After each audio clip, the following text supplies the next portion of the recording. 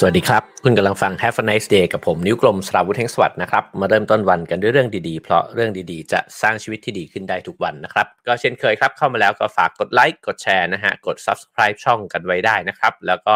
สามารถสนับสนุนช่องของเรานะฮะได้ตามเบอร์บัญชีแล้วก็ QR code ที่ปรากฏอยู่บนหน้าจอนะครับขอบคุณทุกๆคนที่สนับสนุนมานะฮะก็ขอบคุณมากนะครับก็ต่อลมหายใจ Have a nice day กันต่อไปเรื่อยๆนะฮะ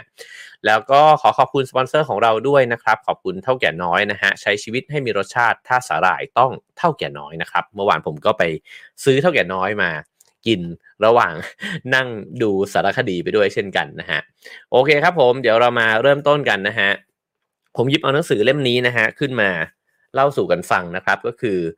The Extended Mind นะครับหรือว่าภาษาไทยเขาตั้งชื่อว่าคิดนอกสมองนะฮะผู้เขียนคือแอนนี่เมอร์ฟี่พอลแล้วก็ผู้แปลคือคุณจีระชาตาเอี่ยมรัศมีนะฮะสำนักพิมพ์ How to ของอมรินทร์นะครับก็ขอบคุณสำนักพิมพ์ด้วยนะฮะที่ส่งหนังสือดีๆมาให้อ่านตลอดเลยนะครับหนังสือเล่มนี้เนี่ยตอนแรกเนี่ยก็คิดว่าเป็นเรื่องของสมองนะฮะผมคิดว่าเราอยู่ในยุคสมัยที่มีหนังสือที่พูดถึงเรื่องสมองเยอะมาก Have a nice day ก็หยิบเอามาฝากกันอยู่เรื่อยๆนะฮะแต่หนังสือเล่มนี้ค่อนข้างมีความน่าสนใจนะฮะเพราะว่าเขาพูดถึงสมองเนี่ยที่มันในลักษณะที่มันแตกต่างไปนะครับคือจริงๆจะบอกว่าวิธีการทำงานของสมองเนี่ยก็อาจจะไม่ได้ลงไปในรายละเอียดว่าสมองเนี่ยมันทำงานยังไงนะฮะแต่เขาพูดถึงว่าจริงๆแล้วเนี่ยสมองของเราเนี่ยมันเชื่อมต่อไปกับโลกข้างนอกด้วยแล้วผมว่ามันเป็นประเด็นที่น่าทึ่งนะฮะแล้วก็น่าคิดมากและยังนำมาซึ่งการเปลี่ยนแปลงเนี่ยในการดำเนินชีวิตของเราด้วยนะฮะผมคิดว่าถ้าเกิดว่าเราเข้าใจสิ่งที่หนังสือเล่มนี้เนี่ยพยายามจะบอกเนี่ยอาจจะนำมาซึ่งวิธีการใช้ชีวิตเนี่ยที่มันแตกต่างไปจากเดิมเลยก็ได้เพราะว่าสมองมันเชื่อมโยงกับความคิดนะครับแล้วความคิดของเราเนี่ยเราก็อยากใช้มันให้มีศักยภาพสูงสุดไม่ใช่เพียงแค่ว่าคิดเก่งแต่ผมคิดว่า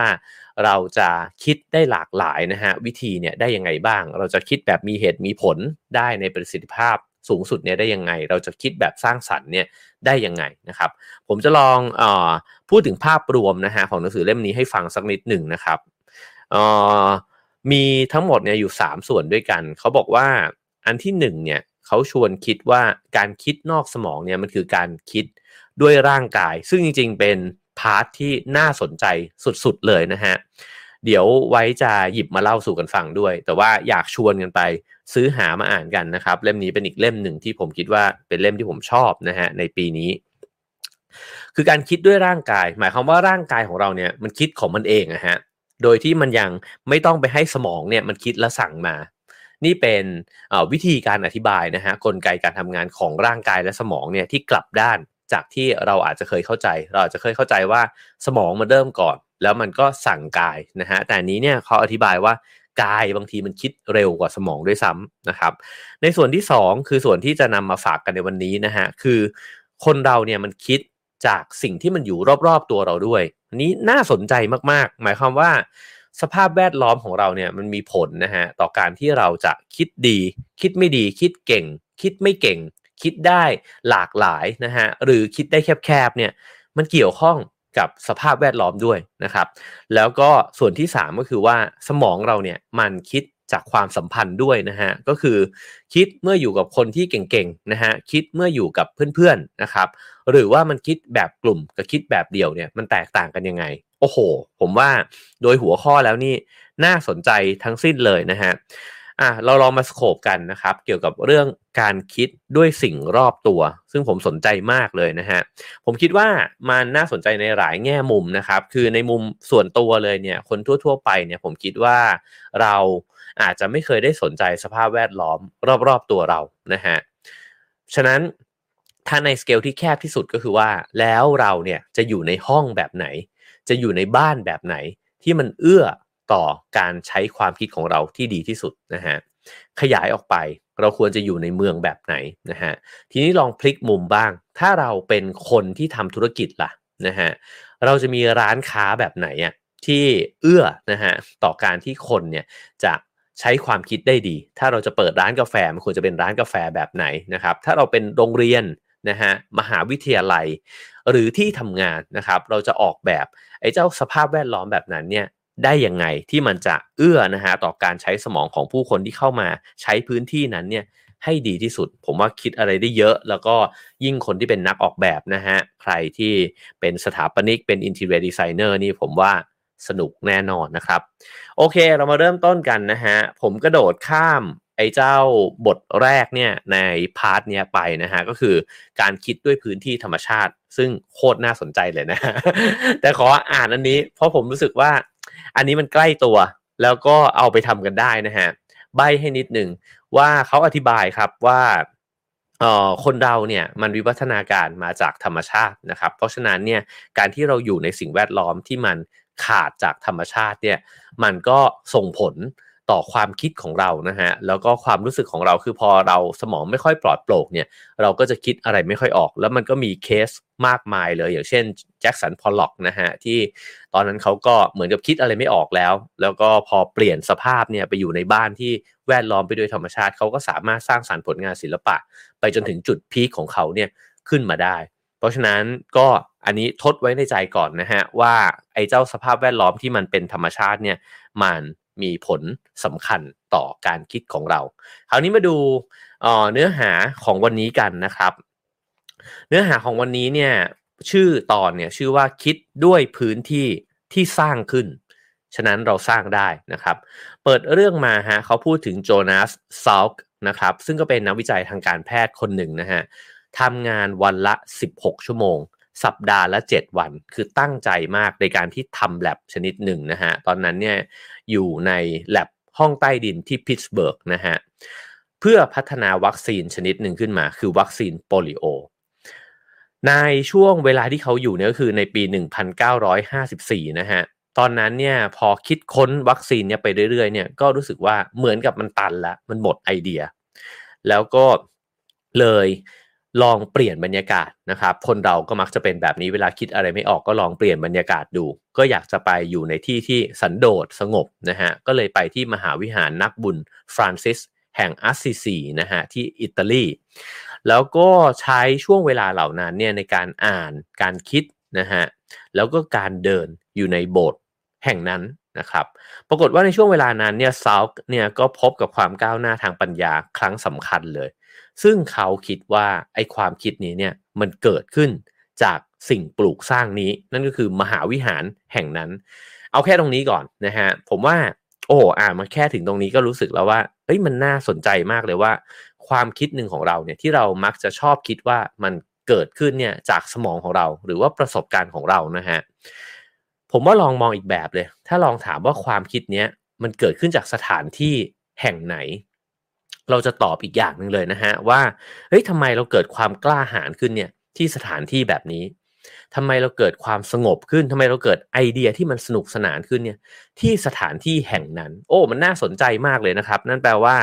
ไอ้เจ้าโลกแวดล้อมที่มันหุ้มเราอยู่เนี่ยมันก่อให้เกิดความคิดบางแบบแล้วถ้าในช่วงเวลานั้นเราไม่ไปอยู่ในสถานที่แห่งนั้นเราอาจจะไม่ได้คิดแบบนั้นนะครับอันนี้นี่ยิ่งเป็นนักออกแบบนะฮะเราจะยิ่งรู้สึกเลยว่าการงานที่เราทำนะฮะมันมหัศจรรย์มากนะครับมันสามารถไม่ใช่เพียงแค่เนรมิตความรู้สึกของผู้คนที่เข้าไปรู้สึกว่า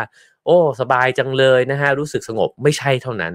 แต่มันสามารถเนรมิตความคิดเนี่ยขึ้นมาในสมองของคนได้เลยนะครับฉะนั้นเขาก็บอกว่าไอ้เจ้ามหาวิหารแห่งนี้เนี่ยก็สร้างแรงบันดาลใจนะครับให้ตัวเขาเนี่ยสามารถคิดตามสัญชาตญาณได้เหนือกว่าที่เคยเป็นแล้วก็ออกแบบงานวิจัยขึ้นมานะฮะด้วยความรู้สึกแล้วก็ได้ผลลัพธ์เนี่ยเป็นวัคซีนโปลิโอนะครับพอหลังจากผ่านเหตุการณ์ครั้งนั้นมาเนี่ยเขาก็เริ่มตั้งข้อสมมุติฐานนะฮะว่าถ้าเกิดสถานที่เนี่ยมันมีผลต่อไอเดียของคนเราเนี่ยเราสามารถจะออกแบบสถานที่เนี่ยเพื่อจะกระตุ้นไอเดียนั้นเนี่ยได้ไหมเขาก็ไปคุยกับหลุยส์คาร์นนะฮะซึ่งก็เป็นสถาปนิกชื่อดังคนหนึ่งเนี่ยให้ลองออกแบบสถานที่ในอุดมคตินะฮะปรากฏว่าผลเนี่ยออกมาเป็นอาคารสถาบันซาลค์นะครับที่ลาโจลาในแคลิฟอร์เนียวันนี้ผมมีรูปมาให้ดูด้วยนะฮะใครดูอยู่ทาง YouTube ก็สามารถที่จะดูรูปได้ลุยส์คาร์นเนี่ยเขาก็ออกแบบนะฮะให้ที่นี่เนี่ย เป็นสถานที่ที่แสงธรรมชาติเนี่ยส่องถึงทุกจุดกระทั่งพื้นที่ใต้ดินนะฮะแล้วก็ด้วยวิธีการออกแบบที่ให้ลานกว้างเนี่ยที่สร้างเนี่ยนะฮะต่ำกว่าระดับพื้นแล้วก็ไอ้เจ้าช่องแสงต่างๆเนี่ยมันถูกเจาะไว้เนี่ยมากมายเต็มไปหมดห้องปฏิบัติการมีพื้นที่กว้างนะครับไร้สิ่งกีดขวางก็คือใช้วิธีวิศวกรรมเนี่ยที่ทำให้เสาข้างในเนี่ยมันไม่มีนะฮะก็มีพื้นที่โล่งนะครับแล้วก็สถานที่ค้นคว้าของนักวิทยาศาสตร์เนี่ยก็สามารถมองไปเห็นวิวมหาสมุทรแปซิฟิกนักวิจัยที่ทำงานอยู่ที่นั่นนะฮะจำนวนหนึ่งเนี่ยเป็นคนที่ได้รับรางวัลโนเบลแล้วเขาก็บอกว่าสถานที่แห่งนี้เนี่ยมันเหมาะสมกับการคิดค้นอย่างยิ่งเลยทีเดียวนะฮะตัวซาล์เองเนี่ยก็บอกนะฮะบอกว่าตัวอาคารนี้เนี่ยใกล้เคียงกับความสมบูรณ์แบบเนี่ยมากเท่าที่จะเป็นไปได้แล้วเดี๋ยวเราลองดูรูปกันสักนิดหนึ่งนะฮะอันนี้ก็เป็นรูปนะฮะของสภาพแวดล้อมรวมๆนะฮะจะเห็นว่าตัวทำเลเนี่ยมันก็ถูกเลือกนะครับให้สามารถมองออกไปกว้างๆเนี่ยเห็นวิวทะเลนะฮะมหาสมุทรแปซิฟิกเนี่ยได้ถ้าลองเจาะไปดูที่ตัวอาคารเนี่ยก็จะเห็นว่าถูกออกแบบมาเนี่ยให้มันมีช่องแสงนะฮะที่ส่องทะลุเนี่ยไปได้มีการลดหลั่นกันลงไปนะครับแล้วก็ถ้ามองไปใกล้ขึ้นไปอีกเนี่ยก็จะเห็นว่ามันให้ความสำคัญเนี่ยกับความโปร่งโล่งนะฮะในการที่จะมองออกไปเนี่ยมากๆเลยนะฮะแล้วก็ส่วนอันนี้ก็จะเห็นว่ามันอยู่ใกล้กับธรรมชาติถามว่าจริงๆแล้วเนี่ยโดยรูปแบบการออกแบบนะฮะของหลุยส์ไอคานเนี่ยในอาคารชุดนี้เนี่ยผมไม่ปิ๊งนะฮะ ผมไม่ค่อยชอบอาคารที่มันแข็งๆแห้งๆนะฮะแบบนี้สักเท่าไหร่นะครับจริงๆถ้าเขาใส่ต้นไม้ลงไปสักนิดนึงก็อาจจะดูน่าอยู่ขึ้นนะครับแต่เสน่ห์มันไม่ได้อยู่ตรงนั้นเสน่ห์มันอยู่ตรงที่ช่องเปิดนะฮะแล้วมันก็อยู่ตรงที่ทัศนียภาพที่มันตั้งใจที่จะมองออกไปแล้วก็แสงที่มันตั้งใจที่จะรับให้มันเข้ามาอยู่ในอาคารนะครับซึ่งเขาก็บอกว่าสิ่งนี้เนี่ยมันก็ถูกคิดเนี่ยไปเรื่อยๆนะฮะแล้วก็ก่อให้เกิดสถาปัตยกรรมเนี่ยในแนวทางใหม่ขึ้นมาทุกวันนี้เนี่ยเริ่มที่จะมีคนพูดถึงวิธีการออกแบบนี้มากขึ้นนะฮะผมว่าน่าสนใจมากเลยคือมันเรียกว่าสถาปัตยกรรมที่มีผลต่อสมองหรือว่า neuro architecture นะฮะซึ่งนั่นแปลว่าตัวเต็กเองเนี่ยนะฮะไม่ได้มองเพียงแค่ว่าเราจะรู้ทิศทางลมทิศทางแสงนะครับแล้วก็ทำมันให้มันงามเท่านั้นเนี่ยแต่สนใจครับว่าสภาพแวดล้อมแบบไหนเนี่ยที่มันมีผลต่อสมองต่อระบบประสาทเนี่ยของเรานะฮะฉะนั้นเขาก็บอกว่ามันก็อาจจะน่างุนงงแล้วก็น่าท้อใจไม่น้อยนะครับถ้าเกิดว่าเราเนี่ยเข้าใจสิ่งนี้ว่าสภาพแวดล้อมเนี่ยมีผลต่อความคิดนะฮะแต่ลองมองสภาพแวดล้อมที่พวกเราเนี่ยใช้ชีวิตกันอยู่สินะครับเราเนี่ยเติบโตขึ้นมาในห้องเรียนแบบไหนห้องเรียนที่มันแข็งๆเหลี่ยมๆนะฮะแล้วก็มองออกไปก็เห็นผนังอาจจะมีสภาพแวดล้อมที่ส่งเสียงดังเต็มไปหมดอะไรแบบนี้นะครับซึ่งไม่ได้เอื้อต่อการที่เราจะใช้ความคิดที่ดีเลยเราทำงานอยู่ในสภาพแวดล้อมแบบไหนนะครับสถานที่เหล่านั้นเนี่ยช่วยให้เราคิดอย่างมีประสิทธิภาพสักกี่มากน้อยกันนะฮะสิ่งเหล่านี้เนี่ยก็เกิดขึ้นมาเนี่ยจากรากที่มันลึกลงไปอีกใช่ไหมครับก็คือวัฒนธรรมหรือว่าแนวความคิดที่เราเนี่ยสร้างสิ่งเหล่านั้นขึ้นมาสถาปัตยกรรมเนี่ยมันสร้างขึ้นจากความคิดใช่ไหมฮะแล้ววัฒนธรรมของเรามันเชื่อในความคิดแบบไหนมันอาจจะเชื่อในประสิทธิภาพมันอาจจะเชื่อว่าในพื้นที่เท่านี้เนี่ยทำยังไงมันถึงจะมีตึกเนี่ยที่มีห้องมากที่สุดขึ้นมาได้นะครับโดยที่ไม่ได้คิดว่าไอ้ห้องเหล่านั้นเนี่ยมันเอื้อต่อการใช้ชีวิตหรือเอื้อต่อการที่เราจะมีความคิดที่ดีหรือเปล่านะฮะอย่างที่สองก็คือว่าการออกแบบเนี่ยถ้ามันจะศึกษาไปในเรื่องของผลกระทบที่มันมีต่อความคิดแล้วก็จิตใจของเรานะฮะมันจำเป็นจะต้องศึกษาเนี่ยโดยใช้เงินและเวลาที่มันเยอะมากนะฮะแล้วก็เราก็รู้ดีว่าในโลกทุกวันนี้เนี่ยมันก็หมุนไปด้วยเงินนะครับแล้วก็เวลาที่ได้ต้นทุนมาเวลากดเครื่องคิดเลขเนี่ยคือทำยังไงที่มันจะใช้เวลาให้น้อยที่สุดใช้เงินให้น้อยที่สุดเพราะฉะนั้นการตัดงบประมาณตรงสิ่งเหล่านี้ลงมันก็ทำให้ได้อาคารในแบบที่เห็นอยู่นะฮะเหตุผลประการที่3ก็คือว่าตัวสถาปนิกแล้วก็นักออกแบบเองเนี่ยต้องการนะฮะที่จะแสดงความคิดไอเดียของตัวเองเนี่ยให้มันเจ๋งที่สุดเพราะฉะนั้นอาจจะต้องการอาคารรูปร่างหน้าตาที่มันเท่นะฮะ แต่มันอาจจะไม่ได้อยู่สบายหรือมันอาจจะไม่ได้ทำให้เราเนี่ยคิดได้ดีขึ้นก็เป็นไปได้ฉะนั้นเนี่ยด้วย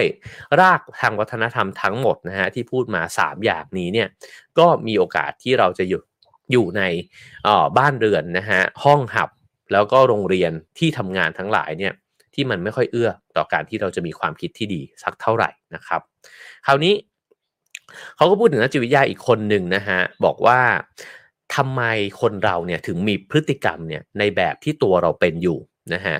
เขาก็ไปติดตามกลุ่มเด็กๆเนี่ยโดยที่ส่องเด็กๆเนี่ยนะฮะตั้งแต่ตอนตื่นนอนไปจนกระทั่งถึงตอนเข้านอนนะครับก็จะเห็นว่ารูปแบบพฤติกรรมของเด็กๆเนี่ยมันเปลี่ยนแปลงไปตามพื้นที่ที่เขาเนี่ยขยับไปโอ้นี่ผมชอบมากเลยนะฮะหมายความว่าพอเด็กคนเดิมเนี่ยมันเปลี่ยนสถานที่เนี่ยมันเปลี่ยนพฤติกรรมอะฮะอันนี้ไม่ต้องไกลที่ไหนเลยนะครับเวลาที่เราก้าวออกมาจากห้องเรียนเนี่ยแล้วก็ไปที่โรงอาหารเนี่ยเราเปลี่ยนเป็นอีกคนหนึ่งเราพูดดังขึ้นเรารีแลกซ์ขึ้นใช่ไหมครับเราพูดคำหยาบอะไรแบบนี้นะฮะ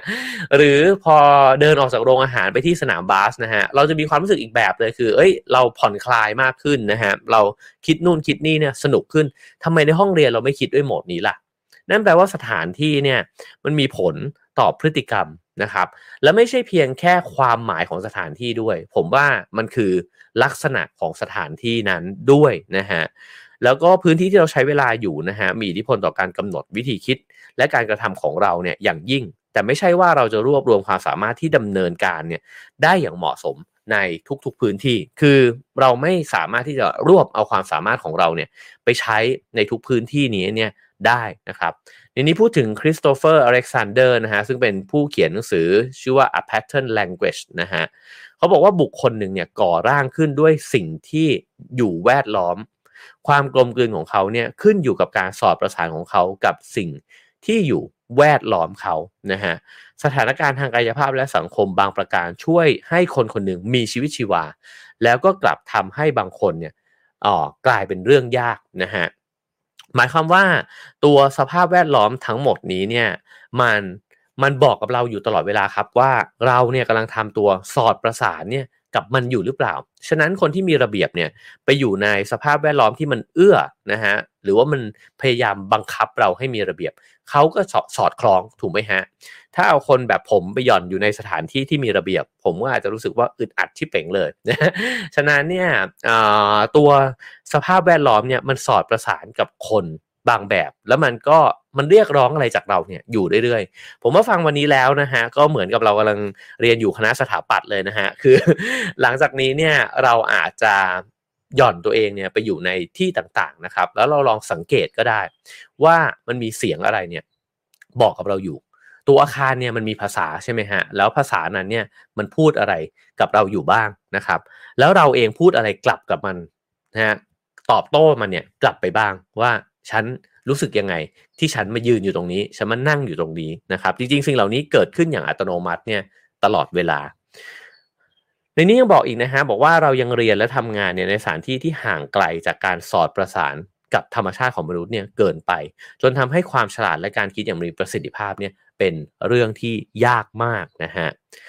หน้าที่สำคัญที่สุดนะครับภายในตัวอาคารเนี่ยเขาบอกว่านอกจากการบังแดดบังลมนะฮะทำให้เราปลอดภัยแล้วเนี่ยมันคือการเป็นสถานที่เงียบๆสำหรับการคิดทำไมมนุษย์เนี่ยจะต้องสร้างสเปซขึ้นมานะครับทำไมเราต้องทำผนังทำหลังคาขึ้นมาโอบล้อมให้มันเป็นสเปซของเรานอกจากความปลอดภัยแล้วเนี่ยเราต้องการพื้นที่ในการคิดด้วยนะฮะตลอดประวัติศาสตร์อันยาวนานของมนุษย์เนี่ยเราใช้เวลาไตร่ตรองเนี่ยอยู่กลางแจ้งตรงนี้เป็นเรื่องที่น่าสนใจนะครับก็คือบรรพบุรุษของเราใช่ไหมฮะใช้ชีวิตอยู่ในท้องทุ่งแล้วก็วิ่งหนีเนี่ยจะเป็นส่วนใหญ่เราใช้การตัดสินใจเนี่ยจากสัญชาตญาณและความทรงจำมากกว่าที่จะมานั่งคิดวิเคราะห์พิจารณาไตร่ตรองด้วยความระมัดระวังนะฮะกระทั่งเราพัฒนามาเรื่อยๆนะครับแล้วก็วิธีคิดของมนุษย์เนี่ยมันค่อนข้างกลายเป็นนามธรรมมากขึ้นเรื่อยๆแต่ก่อนมันเป็นรูปธรรมใช่ไหมฮะเห็นเสือวิ่งมาก็ต้องวิ่งหนีมันเห็นเป็นรูปลักษณ์ของมันเลยอะณปัจจุบันตอนนั้นนะครับเห็นกวางล่ามันยังไงดีก็ใช้วิธีในการที่เห็นคิด และตอบสนองแต่ทุกวันนี้เนี่ยมันเป็นนามธรรมมากขึ้นเรื่อยๆถามว่าเราเนี่ยปฏิสัมพันธ์กับสิ่งต่างๆที่เป็นรูปธรรมสักมากน้อยแค่ไหนนะฮะเราปฏิสัมพันธ์กับนามธรรมเนี่ยมากกว่าเยอะเพราะว่าสิ่งที่เราคิดสิ่งที่เราว่าสิ่งที่เราเขียนเนี่ยมันแทบไม่มีรูปเลยครับเราคิดถึงมันเนี่ยเป็นภาษาใช่ไหมฮะเราปฏิสัมพันธ์กับสิ่งต่างๆเนี่ยผ่านตัวหนังสือนะครับผมนี่ก็คือเขียนนู่นเขียนนี่ก็เป็นตัวหนังสือเราอ่านนู่นอ่านนี่เป็นตัวหนังสือทั้งสิ้นนะฮะสัญลักษณ์ต่างๆนานานะครับแล้วก็เราใช้เวลาหลายชั่วโมงในชีวิตเนี่ยไปกับสิ่งเหล่านี้ถ้อยคำตัวเลขกราฟนะฮะไม่ต้องห่วงเลยฮะยิ่งในโลกโซเชียลมีเดียนี่เราก็ยิ่งใช้สมองเนี่ยไปกับสิ่งที่มันเป็นนามธรรมเหล่านี้เนี่ยมากๆนะครับมันต่างยังไงกับโลกในยุคบรรพบุรุษของเรานะครับสิ่งที่เราจำเป็นที่จะต้องใช้กับการคิดเนี่ยกับสิ่งที่มันไม่เป็นรูปธรรมเนี่ยก็คือสมาธิแล้วก็ต้องหมกมุ่นอยู่กับมันนะฮะแล้วก็ใช้ความคิดเนี่ยที่มันซับซ้อนมากไปกว่าคนรุ่นก่อนมากๆฉะนั้นการจดจ่อเนี่ยถามว่ามันเป็นธรรมชาติไหมตรงนี้น่าสนใจนะฮะตกลงแล้วสมาธิเนี่ยเป็นธรรมชาติของมนุษย์หรือเปล่าถ้าลองมองย้อนกลับไปดูนะครับว่าแล้วยุคสมัยที่เรายังอยู่ท่ามกลางท้องทุ่งบรรพบุรุษของเราเนี่ยนะครับเราต้องการสมาธิหรือเราต้องการสัญชาตญาณมากกว่ากันจริงๆคำตอบก็คือเราต้องการสัญชาตญาณเนี่ยมากกว่านะฮะเพราะว่าถ้ามันมีอันตรายเกิดขึ้นเนี่ยเราก็ต้องตอบโต้อย่างรวดเร็วสิ่งนี้นำมาซึ่งอะไรนะฮะไอ้เจ้าธรรมชาติที่มันติดตัวเรามาจนถึงทุกวันนี้เนี่ยมันก็นำมาซึ่งความรู้สึกว่ามันวอกแวกได้ง่ายมากถูกไหมฮะถ้าเกิดว่ามันมีอะไรเคลื่อนไหวอยู่ตรงหางตาซ้ายหางตาขวาเราเนี่ยเราก็จะต้องหันแวบไปเพราะนี่คือสัญชาตญาณถ้าเราไม่มีสิ่งนี้เราก็ไม่รอดมาจนกระทั่งครองโลกอย่างทุกวันนี้ได้นะครับฉะนั้นมนุษย์จึงต้องมีกำแพงโอ้โหอันนี้อ่านแล้วรู้สึกสนุกมากนะครับที่มาของกำแพงมาจากสัญชาตญาณของเรานั่นเองนะฮะเราต้องการปิดตัวเองเนี่ยออกจากโลกแล้วก็คนทั้งหมดที่มันจะเดินผ่านมาผ่านไปแล้วเมื่อนั้นแหละครับเราถึงจะเริ่มใช้ความคิดในลักษณะของการไตร่ตรองครุ่นคิดแล้วก็มีสมาธิเนี่ยได้นะฮะฉะนั้นเมื่อคนมาอยู่รวมกันมากขึ้นเรื่อยๆนะฮะโดยเฉพาะสภาพที่มันค่อนข้างกลายเป็นเมืองมากขึ้นเนี่ยเมืองมันประกอบไปด้วยคนที่เราไม่รู้จักฮะเมื่อคนที่เราไม่รู้จักเนี่ยเดินผ่านมาผ่านไปแล้วพลุกพล่านมากขึ้นเรื่อยๆเราต้องการช่วงเวลาที่เราอยู่ของตัวเองมากขึ้นนะฮะฉะนั้นเมืองจึงยิ่งต้องการกำแพง บ้านที่อยู่ในเมืองเนี่ยไม่สามารถจะหย่อนตัวเองเนี่ยไปอยู่ในลานกว้างเนี่ยได้ตลอดเวลาเราต้องการกำแพงนะครับแล้วก็ยิ่งคนเยอะเนี่ยผมคิดว่าเรายิ่งต้องการ privacy เนี่ยเพิ่มมากขึ้นอันนี้เป็นเรื่องแปลกนะฮะหมายถึงว่าลองคิดดูว่าแทนที่เราเนี่ยอยู่กับคนเยอะขึ้นเรื่อยๆเราจะมีความชินกับความเป็นสาธารณะมากขึ้นเรื่อยๆแต่ไม่ใช่เพราะยิ่งเราเจอคนมากขึ้นเรื่อยๆเราก็ยิ่งรู้สึกว่าฉันต้องการพื้นที่ส่วนตัวมากขึ้นแล้วมันยิ่งสังเกตเห็นนะครับว่าทำไมเราถึงใส่หูฟังกันเวลาที่ขึ้นรถไฟฟ้าทำไมเราเนี่ยต้องการซอกหลืบเล็กๆนะฮะที่เราจะยัดตัวเข้าไปทำไมคอนโดมิเนียมเนี่ยมันถึงกั้นห้องแล้วก็เราไม่รู้จักกันแล้วก็พื้นที่ส่วนกลางมันก็เป็นที่ที่ไม่ค่อยมีใครไปใช้เพราะเราก็ต้องการความเป็นส่วนตัวนั่นเองนะฮะคราวนี้เขาบอกว่าเมื่อการสร้างกำแพงที่อยู่อาศัยเนี่ยเราก็กำจัดความจำเป็นที่จะต้องคอยมองออกไปรอบๆเนี่ยทุก 2-3 วินาทีนะฮะเพื่อดูว่าคนอื่นเนี่ยกำลังทำอะไรหรือกำลังจะมาทำอะไรเราความระแวดระวังของมนุษย์เนี่ยมันก็เริ่มต้นขึ้นจากบรรพบุรุษของเราตั้งแต่ตอนที่จากลิงค่อยๆกลายมาเป็นบรรดาโฮโมทั้งหลายนะฮะแล้วก็ถูกลดขนาดลงเนี่ยอยู่ในระดับที่จัดการได้ทำให้เวลาที่ไม่ถูกรบกวนเนี่ยเพิ่มขึ้นอีกหลายชั่วโมงต่อวันแต่ก่อนเนี่ยมนุษย์มันถูกรบกวนตลอดเวลาผมดูสารคดีชิมแปนซีอยู่นะฮะแล้วก็เห็นเลยว่าชีวิตทั้งวันเนี่ยมันก็คือการถ้าไม่มีภัยอะไรก็แค่กินนอนนะฮะแต่มันจะต้องระแวดระวังภัยเนี่ยตลอดเวลาการที่มนุษย์มีกำแพงบ้านเนี่ยทำให้มนุษย์ไม่จำเป็นจะต้องระแวดระวังภัยแล้วนะฮะเรามีโอกาสคิดมากขึ้นตรงนี้เป็น point สำคัญนะฮะถ้าเราเจริญพัฒนานะฮะขึ้นมาได้เนี่ยจากการที่มีโอกาสคิดแล้วถ้าโลกทุกวันนี้เนี่ยมันเจาะทะลุกำแพงเราเข้ามาล่ะเรามีเวลาในการคิดอย่างปลอดภัยน้อยลง นั่นแปลว่าประสิทธิภาพของสมองและความคิดของเรากำลังลดลงถูกไหมฮะในนี้ก็ย้อนกลับไปนะฮะถึงศตวรรษที่15นะครับพูดถึงดิยุคแห่งอูบิโนนะครับก็เป็นคนที่รักการอ่านชอบที่จะสร้างห้องเนี่ยขึ้นมานะฮะเขาก็บอกว่าห้องนี้เนี่ยเอาไว้นอกจากอ่านเนี่ยก็เอาไว้ครุ่นคิดด้วยในห้องเขาก็จะประดับไปด้วยสิ่งต่างๆเนี่ยมากมายแต่ไปหมดนะฮะเป็นสิ่งที่เขาชื่นชอบก็นึกถึงห้องหรูๆนะฮะของชาวยุโรปในยุคศตวรรษแถวๆนี้นะครับ15-16เนี่ยก็จะพอนึกออกว่าในภาพเขียนในหนังทั้งหลายเนี่ยมันประดับไปด้วยอะไรนะฮะเป็นหนังสือคลาสสิกเป็นภาพวาดสวยๆนะฮะเป็นประติมากรรมเป็นลูกโลกนะฮะผมว่าเราก็จะหลับตานึกภาพสิ่งเหล่านี้เนี่ยกันได้นะครับทีนี้ไอ้เจ้าห้องส่วนตัวเหล่านี้เนี่ยมันก็เป็นห้องที่ถูกใช้เนี่ยในพื้นที่สำหรับการคิดนะฮะฉะนั้นเนี่ยการคิดอย่างเงียบสงบโดยปราศจากสิ่งรบกวนมันเป็นค่านิยมที่บอกกับเราว่าเรากำลังจะคิดอะไรบางอย่างที่มันลึกซึ้งมากๆนะฮะนั่นแปลว่ามนุษย์เราเนี่ยต้องการเวลาที่สมดุลกันในนี้ก็พูดถึงมิเชลเดอมงแตงนะฮะนักคิดชาวฝรั่งเศสเนี่ยที่บอกว่า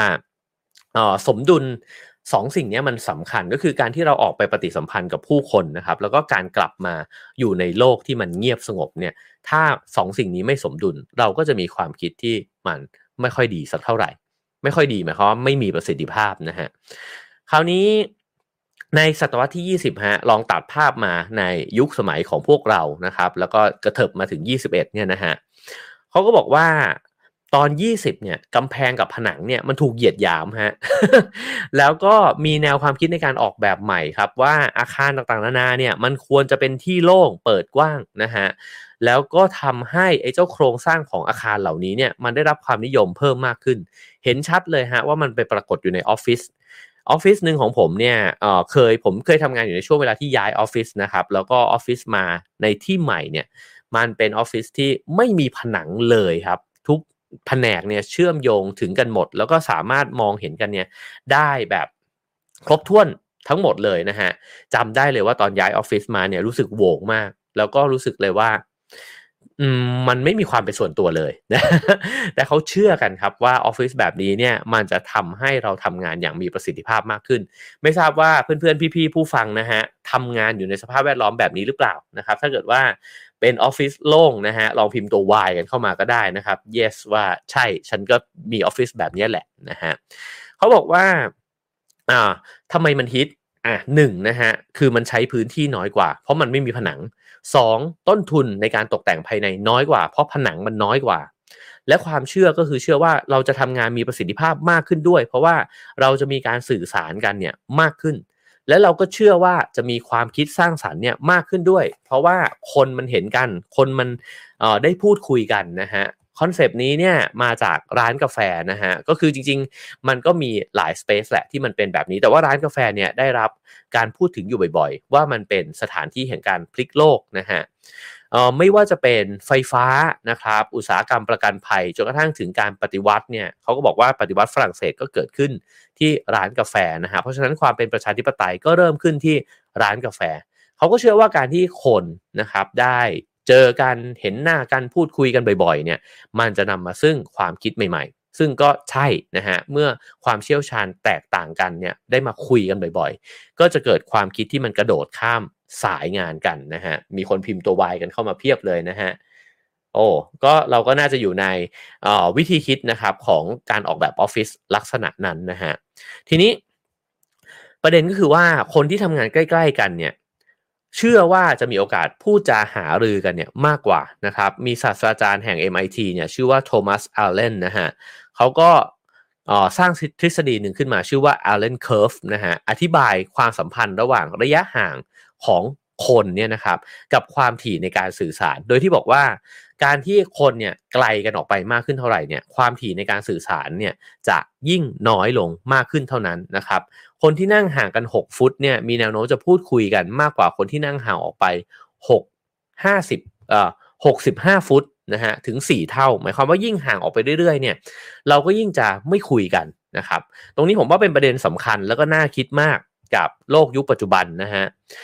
ซึ่งในนี้ก็พูดถึงว่าการจุดตัดสำหรับการแลกเปลี่ยนข้อมูลข่าวสารนะฮะมันจะมีระยะประมาณหนึ่งนั่นคือประมาณ50เมตรหมายถึงว่าห่างกันเกิน50เมตรไปแล้วเนี่ยมันจะไม่ค่อยมีการสื่อสารกันแล้วแล้วก็ยังมีความเชื่ออีกอย่างหนึ่งนะฮะว่าเราเนี่ยจะเดินมาเจอกันในพื้นที่อย่างไม่เป็นทางการนะครับแล้วก็ได้มาพูดคุยกัน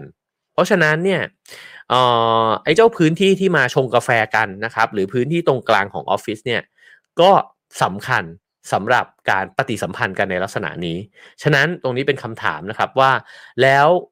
วิธีการทำงานสมัยใหม่เนี่ยที่มันปรับไปเป็นการประชุมออนไลน์กันมากขึ้นเนี่ยมันลดทอนศักยภาพเรื่องการสื่อสารของคนลงหรือเปล่าตรงนี้เนี่ยพอเล่าไปเรื่อยๆนะฮะเราจะเห็นว่ามันมีความสลับซับซ้อนนะฮะตรงนี้ก็มีข้อสรุปนะฮะบอกว่าจากการศึกษามาจนถึงทุกวันนี้เนี่ยการสื่อสารออนไลน์เนี่ยยังไม่สามารถทดแทนไอ้เจ้าการพูดคุยเนี่ยในแบบที่เราเจอกันในออฟฟิศเนี่ยได้ฉะนั้นอันนี้สรุปข้อแรกก่อนนะฮะว่าออฟฟิศที่ทำให้คนเนี่ยนั่งใกล้กันแล้วเจอกันมีผลต่อการสื่อสารกันสองก็คือว่าเวลาที่เราเนี่ยมีโอกาสได้เจอหน้ากันจริงๆเราจะชิดแชทกันนะฮะพูดคุยเรื่องนู้นเรื่องนี้เนี่ยกันสนุกสนานเนี่ยมีผลต่อการคิดแล้วก็การทำงานที่มีประสิทธิภาพโอเคเราจบตรงนี้ก่อนนะฮะแต่ครับ มันก็มีด้านที่ต้องตั้งคำถามด้วยเช่นกันเพราะออฟฟิศที่เปิดโล่งขนาดนั้นเนี่ยแล้วไม่มีพื้นที่ในการปิดกั้นเลยนะฮะ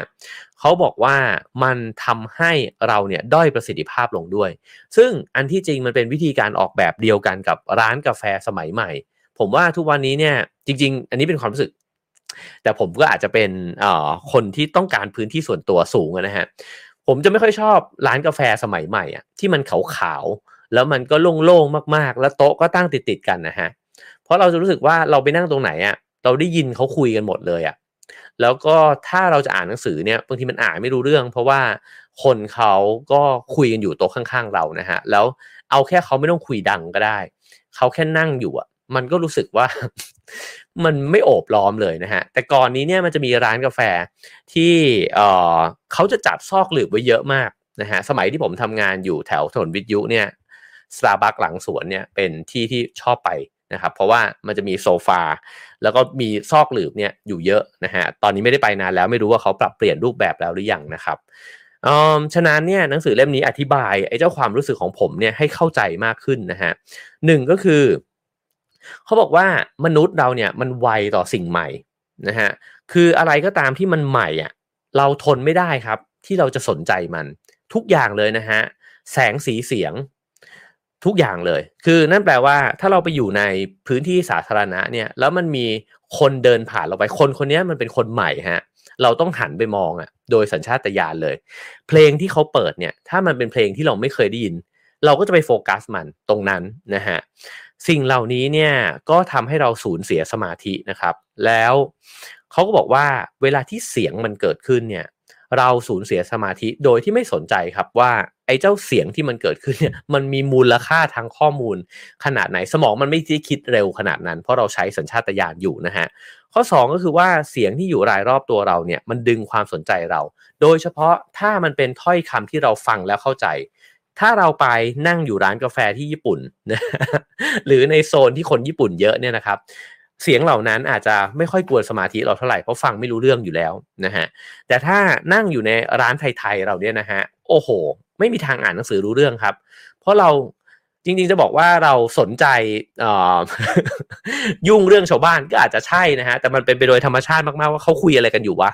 ทั้งที่ไม่สนแล้วปิดหูก็แล้วเนี่ยก็ช่วยไม่ได้นะฮะเพราะว่าหูมันก็เงี่ยหูไปฟังอยู่ดีนะครับฉะนั้นยิ่งเราหย่อนตัวเองไปอยู่ในแหล่งที่มันเป็นแบบนี้มากเท่าไหร่ไอ้เจ้าทรัพยากรในสมองของเรามันจะถูกใช้เนี่ยไปกับถูกดึงความสนใจโดยภาพและเสียงเหล่านี้มากขึ้นเท่านั้นแปลว่าสมองเราจะมีประสิทธิภาพน้อยลงนะฮะ3ก็คือว่าเราตื่นตัวเนี่ยกับสิ่งที่เขาคุยกันไม่ใช่เฉพาะการคุยกันระหว่าง A กับ B ฮะสิ่งที่จะทำงานกับสมองของเรามากที่สุดคือเวลาที่คนเราเนี่ยคุยคนเดียวอันนี้หนักเลยฮะประเภทที่เสียบบลูทูธไว้ใช่ไหมฮะแล้วคุยโทรศัพท์หรือว่าเขาคุยโทรศัพท์อยู่เนี่ย เราไม่ได้ยินเสียงของอีกฝ่ายหนึ่งครับเขาบอกไอ้แบบเนี้ยสมองเรายิ่งสนใจเลยครับเพราะสมองเราเนี่ยมันอัตโนมัติมันพยายามอ่านว่าไอ้บทสนทนาที่มันหายไปอะ จริงๆแล้วอีกฝ่ายหนึ่งอะมันตอบอะไรกลับมานะครับฉะนั้นถ้าคุณไปอยู่ในออฟฟิศนะฮะที่เพื่อนข้างๆคุณน่ะรับโทรศัพท์ตลอดอะนะฮะแล้วก็กำลังตอบโต้คุณไม่มีทางทำงานได้ดีครับเพราะว่าสมองของคุณน่ะมันไปคิดไอ้บทสนทนานั้นเนี่ยที่มันหายไปเนี่ยตลอดเวลาเราแก้ยังไงทุกวันนี้เราแก้ด้วยการเอาหูฟังยัดใส่เข้าไปนะครับเขาบอกการใส่หูฟังคือการเอาปัญหาเนี่ยใส่รูหูคุณโดยตรงเลย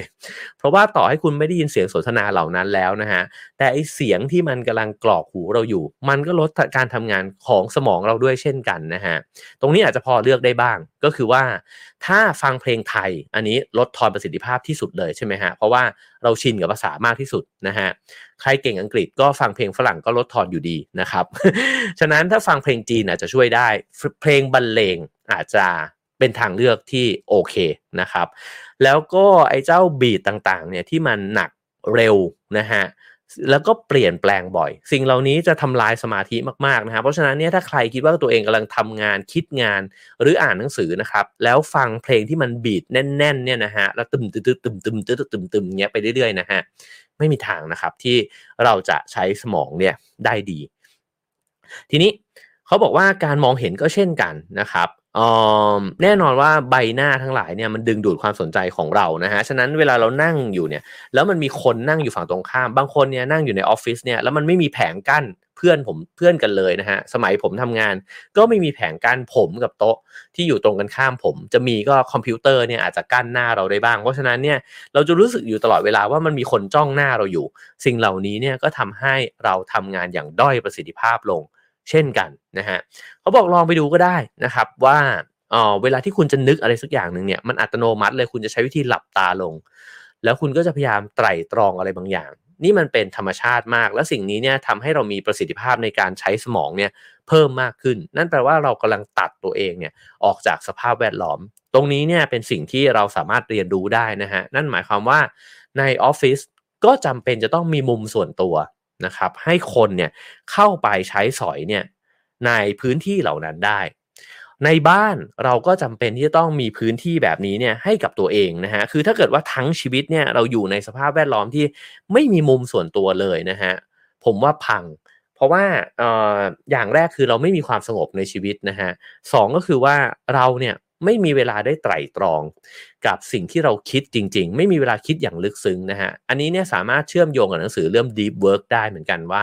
ที่เขาบอกว่าการทำงานอย่างมีประสิทธิภาพของเราจำเป็นจะต้องกันช่วงเวลาใช่ไหมครับที่เราสามารถทำงานโดยไม่มีใครรบกวนเนี่ยได้เลยบ้างไม่งั้นเนี่ยถ้าเราพร้อมจะถูกรบกวนตลอดเวลาเราจะเป็นคนทำงานที่ด้อยประสิทธิภาพมากๆนะฮะฉะนั้น ถ้าเราไม่สามารถหลับตาหรือว่ายัดหูฟังใส่หูเราได้ตลอดเวลาเนี่ยเราจำเป็นจะต้องออกแบบพื้นที่ทางกายภาพนะฮะที่จะลดประสาทสัมผัสเหล่านี้ถ้าลองดูว่าปราชญ์สมัยโบราณเนี่ยเขามีห้องส่วนตัวของเขานะฮะในการครุ่นคิดสิ่งเหล่านี้เนี่ยเราเองก็จำเป็นที่จะต้องมีพื้นที่นี้เนี่ยในชีวิตเราบ้างนะฮะถ้าในที่ทำงานไม่มีนี่ผมว่าคุยกับหัวหน้าเลยฮะบอกว่าฟัง Have a nice day มานะครับแล้วก็เขาบอกว่าเราควรจะมีพื้นที่ส่วนตัวกันบ้างนะฮะในนี้อ้างถึงบทกวีของโรเบิร์ตฟรอสต์นะฮะบอกว่ารั้วที่ดีสร้างเพื่อนบ้านที่ดีนะครับเพราะฉะนั้นกำแพงที่ดีเนี่ยก็สร้างเพื่อนร่วมงานที่ดีเช่นกันโอ้ผมชอบอันนี้นะฮะคือเพื่อนร่วมงานสำคัญการสื่อสารกับเพื่อนร่วมงานก็สำคัญแต่การเจอเพื่อนร่วมงานทุกวินาทีเป็นเรื่องที่ไม่ดีฮะ ฉะนั้นออฟฟิศที่ไม่มีกำแพงเลยนะฮะกลับกลายว่าจะเป็นปัญหานะครับกำแพงเนี่ยป้องกันเราจากการเสียสมาธินอกจากนั้นยังให้ความเป็นส่วนตัวกับเราซึ่งสำคัญมากเพราะความเป็นส่วนตัวเนี่ยมันเชื่อมโยงกับความคิดสร้างสรรค์ครับตรงนี้ผมนึกถึงเปรียบเทียบระหว่างออฟฟิศเก่ากับออฟฟิศใหม่เลยนะฮะ เขาบอกว่าไอ้เจ้าแปลนที่เปิดโล่งเนี่ยจะไปกระทบนะฮะคือจริงมันกระทบกับทุกคนอยู่แล้วแต่จะไปกระทบกับบางกลุ่มคนบางกลุ่มเช่นกลุ่มคนที่เห็นว่าภาพลักษณ์ของตัวเองเนี่ยเป็นเรื่องสำคัญยิ่งไม่มีสมาธิเลยฮะตกลงมีใครมองฉันอยู่หรือเปล่านะฮะหรือสมมุติว่าคุณดันเป็นคนหน้าตาดีไม่ว่าคุณจะหล่อหรือคุณจะสวยเนี่ยคุณอาจจะมีความระแวดระวังนะฮะว่ามีใครเหล่ฉันอยู่หรือเปล่าในนี้เนี่ยพูดถึงว่าถ้าเราแบ่งกันจริงๆเนี่ยก็อย่างที่เขาบอกกันว่าถ้าเทียบกันระหว่างผู้หญิงผู้ชายเนี่ยผู้หญิงจะเป็นเพศที่อาจจะมีความรู้สึกว่าตนเองเนี่ยถูกจ้องมองอยู่นะฮะฉะนั้นเนี่ยเทียบกันแล้วในสภาพแวดล้อมแบบนั้นเนี่ยผู้หญิงยิ่งเสียสมาธิมากกว่าผู้ชายเข้าไปอีกนะครับไอ้เจ้าจิตใจที่ไม่ว่างเนี่ยก็เราจะหันเข้าหาทางลัดทางจิตนะฮะการสันนิษฐานตามความคุ้นเคยและประสบการณ์คุ้นเคยนะฮะทั้งหมดนี้เนี่ยเป็นความคิดที่จะพร้อมใช้งานได้ทันทีหมายความว่าอะไรนะฮะหมายความว่าในช่วงเวลาที่เราเนี่ยไม่ได้มีสมาธิในการไตร่ตรองเนี่ยมันลดทอนความคิดสร้างสรรค์เรายังไงคือสมองเนี่ยมันไม่ได้ถูกคิดแบบลึกซึ้งเราก็เลยเลือกเอาทางเลือกเนี่ยที่คุ้นๆนะฮะออกมาใช้ก่อนถ้าถามว่าไอการทำงานของเราเนี่ยด้วยวิธีการทำงานเนี่ยมันมีวิธีการทำงานที่ดีขึ้นกว่านั้นได้ไหมจริงๆมันมีแล้วจริงๆเราคิดได้ด้วยแต่ในสภาพแวดล้อมที่เราห่วงหน้าพะวงหลังนะฮะแล้วก็เสียสมาธิวอกแวกแบบนี้เนี่ยเราทำตามความคุ้นเคยของเราเนี่ยไปแทบทุกวันเวลาที่บอกว่ามาช่วยกันคิดว่ามีไอเดียอะไรใหม่ๆเนี่ยที่จะมาสร้างสรรค์งานได้บ้างไหมนะฮะในสมองที่มันเต็มไปด้วยความวอกแวกแบบนั้นเนี่ยมันไม่สามารถคิดอะไรที่มันเป็นไอเดียดีๆขึ้นมาได้ฉะนั้นเราก็เลยอยู่ในสภาพแวดล้อมนะฮะที่ผู้คนจำนวนมากเนี่ยพนักงานจำนวนมากคิดด้วยสมองแบบฉับพลันแล้วก็มากไปกว่าการที่จะมีความคิดริเริ่มสร้างสรรค์นะฮะในนี้พูดถึงรองศาสตราจารย์คนหนึ่งที่ฮาร์วาร์ดนะครับชื่ออีธานเบิร์นสไตน์เขาบอกว่าการศึกษาเขาเนี่ยไปพบว่าการให้ความเป็นส่วนตัวแก่พนักงานมากขึ้นเนี่ยอย่างการใช้ม่านปิดนะฮะเวลาที่พวกเขาต้องการทำกิจกรรมต่างๆทำให้พนักงานมีความคิดสร้างสรรค์และทำงานอย่างมีประสิทธิภาพมากขึ้นการถูกควบคุมดูแลตลอดเวลาหรือการที่พนักงานรู้สึกว่าตัวเองถูกจ้องมองตลอดเวลาทำให้เขาหมดพลังแล้วทำให้รู้สึกว่าตัวเองเนี่ยไร้อำนาจด้วยนะฮะสิ่งเหล่านี้เนี่ยบั่นทอนการสร้างสรรค์สิ่งใหม่ๆเนี่ยขึ้นมาอันนี้น่าสนใจมากผมอ่านแล้วผมก็นึกถึงออฟฟิศของผมนั่นก็คือออฟฟิศจากบริษัทเดียวกันนะฮะแล้วก็ที่แรกเนี่ยมันคือการกั้นคอกครีเอทีฟแต่ละคนเนี่ยอยู่ในข้อของตัวเองเวลาที่เราไม่ได้คุยงานกันเราก็จะหมกตัวเนี่ยอยู่ในข้อของเรานะฮะข้อของแต่ละคนเนี่ยก็จะมีโปสการ์ดนะฮะมีโปสเตอร์รูปดารารูปตุ๊กตุนตุ๊กตาเนี่ยนะฮะคือแต่ละคนเนี่ยมีข้อของตัวเองที่มีคาแรคเตอร์ที่ชัดเจนมากไม่เหมือนกันเลยนะฮะแต่พอเราย้ายมาอยู่ออฟฟิศใหม่เนี่ยมันเปิดโล่งแล้วมันไม่มีคอกนะฮะเพราะฉะนั้นโต๊ะของทุกคนเนี่ยมันเกลี้ยงเกลาเหมือนกันแล้วจริงๆเนี่ยมีกติกาของออฟฟิศด้วยว่าในทุกเย็นก่อนกลับบ้านเนี่ยเราจะต้องเก็บของเนี่ยเข้าตู้นะฮะเพราะฉะนั้นทุกคนมันอยู่ในพื้นที่รวมๆอยู่ด้วยกันนะครับผมเนี่ยรู้สึกเหมือนกันว่าช่วงเวลาที่เราหมกตัวคิดงานอยู่ในข้อของเรามันเป็นช่วงเวลาที่คิดออกเยอะนะฮะในขณะที่เวลามองไปแล้วเจอแต่หน้าเพื่อนเนี่ยบางทีมันก็วอกแวกตามที่หนังสือเล่มนี้เนี่ยบอกจริงๆนะครับคราวนี้ก็บอกว่างานวิจัยเนี่ยพบว่าพนักงานเนี่ยพูดคุยเกี่ยวกับงานเนี่ยผิวเผินนะฮะแล้วก็น้อยลงมากในพื้นที่ที่ไม่มีผนังกั้นหมายความว่าอะไรออฟฟิศที่ถูกดีไซน์มาเนี่ยให้เปิดโล่งมากๆเนี่ยนะครับพนักงานพูดคุยจริงฮะแต่เขาไม่พูดในเรื่องที่มันลึกซึ้งเขาไม่มีโอกาสได้มานั่งคุยถึงปัญหาที่เขาต้องการจะแก้ไขนะครับเพราะว่าไอ้เรื่องพวกนี้เนี่ยมันเป็นเรื่องละเอียดอ่อนแล้วบางทีมันเป็นความลับเมื่อออฟฟิศไม่มีซอกหลืบนะฮะ ให้หลบไปคุยกันเลยเนี่ยกลับกลายเป็นว่าสูญเสียไอ้เจ้าความสามารถเนี่ยในเรื่องนี้ไปนะฮะการเปิดโล่งเนี่ยยังส่งผลอีกแบบนึงครับออฟฟิศที่เปิดโล่งมากๆเนี่ยเหมือนร้านกาแฟฮะคือพนักงานจะแก้ไขความวอกแวกของตัวเองด้วยการใส่หูฟังพอพนักงานต่างใส่หูฟังแล้วเนี่ยสิ่งที่ออฟฟิศต้องการคือให้ปฏิสัมพันธ์กันมากขึ้นกับน้อยลงและน้อยลงมากด้วยฮะเพราะว่าพอคนเรามันใส่หูฟังแล้วเนี่ยมันขี้เกียจแง้มหูมาหรือเวลาเห็นเพื่อนใส่หูฟังอยู่เราก็ขี้เกียจไปสะกิดเขาใช่ไหมฮะว่าเขาอาจจะกำลังฟังอะไรบางอย่างอยู่ฉะนั้นประสิทธิภาพและความร่วมมือกันกลับลดลงฮะ อีกอันนึงฮะซึ่งเป็นเทรนด์ของโลกยุคปัจจุบันใช่ไหมครับก็คือว่าเราออกแบบออฟฟิศให้แต่ละคนไม่มีโต๊ะส่วนตัวแล้วก็เป็นฮอตเดสก์เนี่ยนะฮะไอ้เจ้าการทำงานแบบนี้เนี่ยที่ทุกคนเนี่ยไม่มีความเป็นเจ้าของโต๊ะของตัวเองส่งผลยังไงอันนี้ใครมีฮอตเดสก์นะฮะลองพิมพ์เข้ามาเป็นตัว Y ดูก็ได้นะครับว่าคุณทำงานในแบบที่คุณเข้าไปในออฟฟิศเนี่ยไม่มีโต๊ะของตัวเองไหมนะฮะแล้วก็วนโต๊ะกันเนี่ยเป็นแบบนั้นหรือเปล่าผมว่าฮิตมากในโลกยุคปัจจุบันนะฮะเขาก็บอกว่ามันเกิดความเปลี่ยนแปลงเนี่ยในแง่จิตวิทยากับสรีรวิทยาของการเป็นเจ้าบ้านฮะนี่น่าสนใจมากเขาบอกว่าคนเราเนี่ยมันมีความรู้สึกฮะว่าฉันต้องการเป็นเจ้าของสถานที่แห่งหนึ่งอะนักเขียนบางคนเนี่ยใช้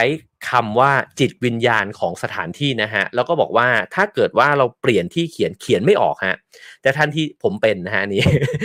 มันต้องใช้ความคุ้นเคยประมาณหนึ่งในการสร้างสภาพแวดล้อมเนี่ยขึ้นมาแล้วก็พอสภาพแวดล้อมมันเริ่มคุ้นเคยเนี่ยงานมันจะไหลนะฮะไม่ทราบว่าเป็นกันหรือเปล่านะครับเขาเรียกสิ่งนี้เนี่ยว่า home advantage นะฮะก็คือความได้เปรียบของการเป็นเจ้าของบ้านสิ่งนี้เกิดขึ้นแล้วก็โอ้โหอันนี้มีคนพิมพ์ตัว Y เข้ามาเพียบเลยนะฮะโอเคเห็นชัดมากในนักกีฬาครับชัดเจนนะฮะทีมฟุตบอลทีมบาสเกตบอลทั้งหลายเนี่ยเวลาเป็นเจ้าบ้านเล่นดีฮะเพราะนี่คือ advantage ของคนที่เป็นทีมเหย้านะฮะออฟฟิศที่ไม่มีโต๊ะของตัวเองจะลดทอน advantage เนี้ยหายไปคือคนเนี่ยไปออฟฟิศไม่รู้สึกว่าตรงเนี้ยเป็นที่ของฉันน่าสนใจนะครับเขาบอกว่าฉะนั้นเนี่ยการกระทำวิธีคิดนะฮะโดยเฉพาะวิธีรับรู้โลกรอบตัวเนี่ยมันต่างออกไปเมื่อเราเนี่ยอยู่ในพื้นที่คุ้นเคยซึ่งไอ้เจ้าพื้นที่คุ้นเคยเนี่ยมันเกิดขึ้นจากการที่เราเนี่ยใช้ชีวิตอยู่ในพื้นที่นั้นนะฮะแล้วก็ปรับแต่งไอ้พื้นที่นั้นให้กลายเป็นของเราก็เหมือนที่เมื่อกี้ผมบอกไปนะฮะว่าสมัยที่ออฟฟิศมันเป็นคอกเนี่ยทุกคนมันมีคอกที่มีเหมือนบ้านของตัวเองอ่ะจะรกก็รกในแบบเรานะฮะตุ๊กตาแล้วก็เอามาวางรูปแฟน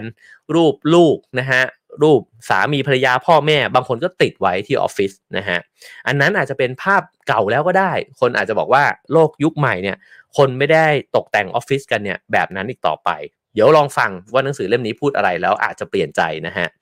เขาบอกว่าเมื่อเราอยู่ในถิ่นเหย้าของตัวเองนะฮะกระบวนการจิตที่เรารับรู้และเข้าใจทำงานมีประสิทธิภาพมากขึ้นเรารู้สึกว่าเราไม่ต้องพยายามควบคุมตัวเองมากนักอันนี้เคลียร์เลยนะฮะ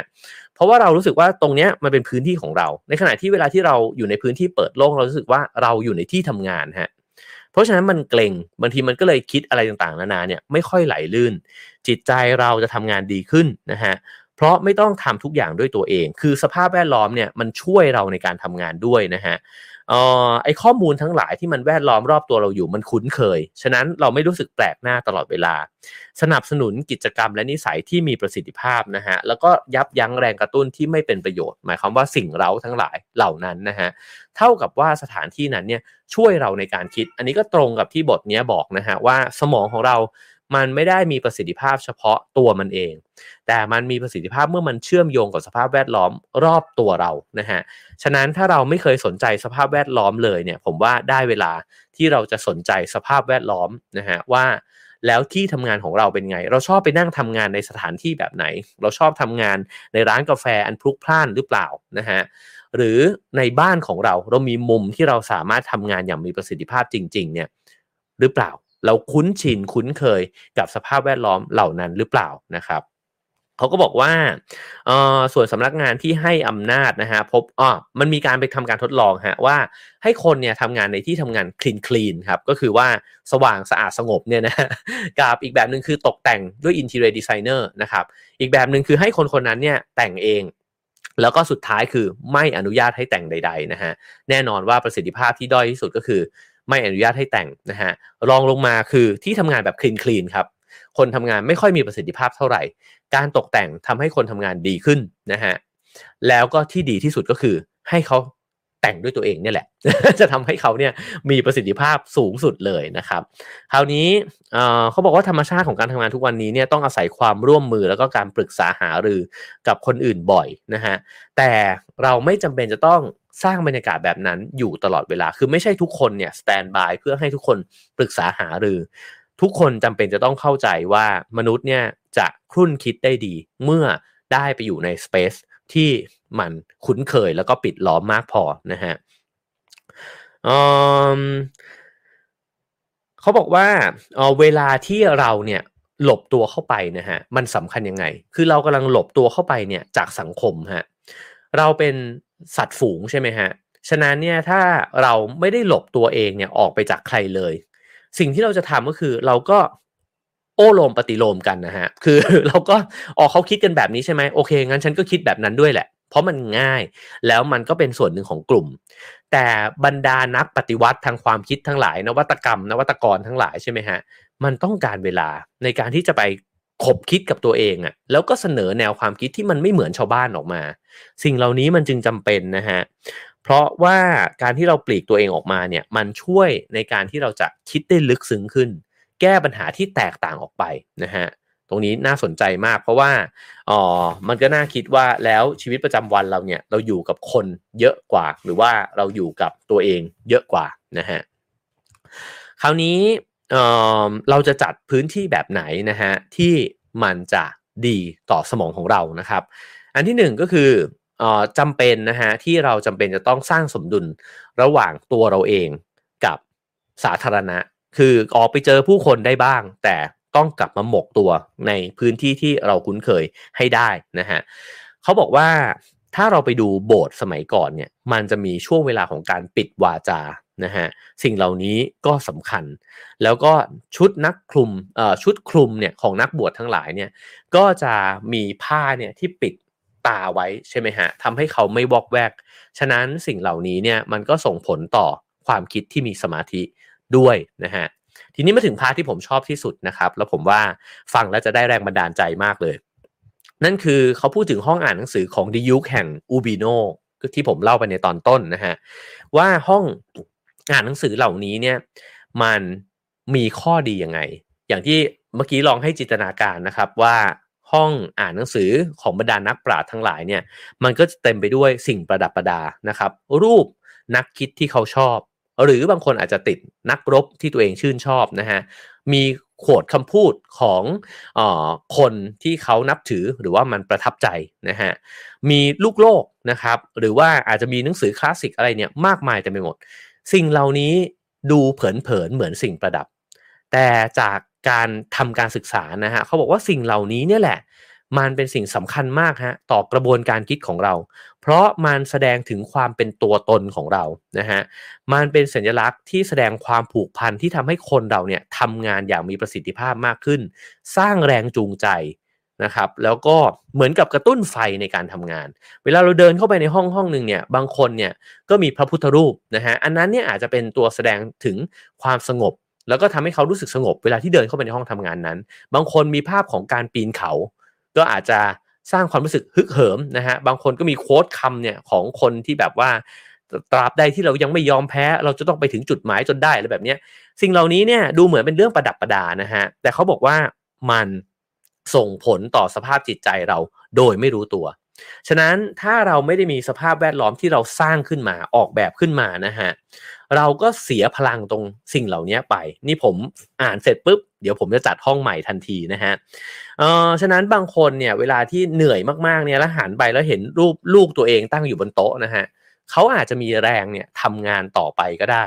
เดี๋ยวนี้คนชอบจัดออฟฟิศแบบคลีนๆนะครับก็อาจจะทำให้อารมณ์ต่างๆเหล่านี้เนี่ยหายไปหมดเลยนะครับเขาบอกว่าไม่เพียงที่เราเนี่ยตกแต่งห้องและบ้านของเราเพื่อจะโชว์คนอื่นครับจริงๆแล้วเนี่ยบ้านและห้องของเรามันตอกย้ำกับตัวเราเองนั่นแหละว่าฉันเนี่ยเป็นใครฉันเชื่อในอะไรหรือ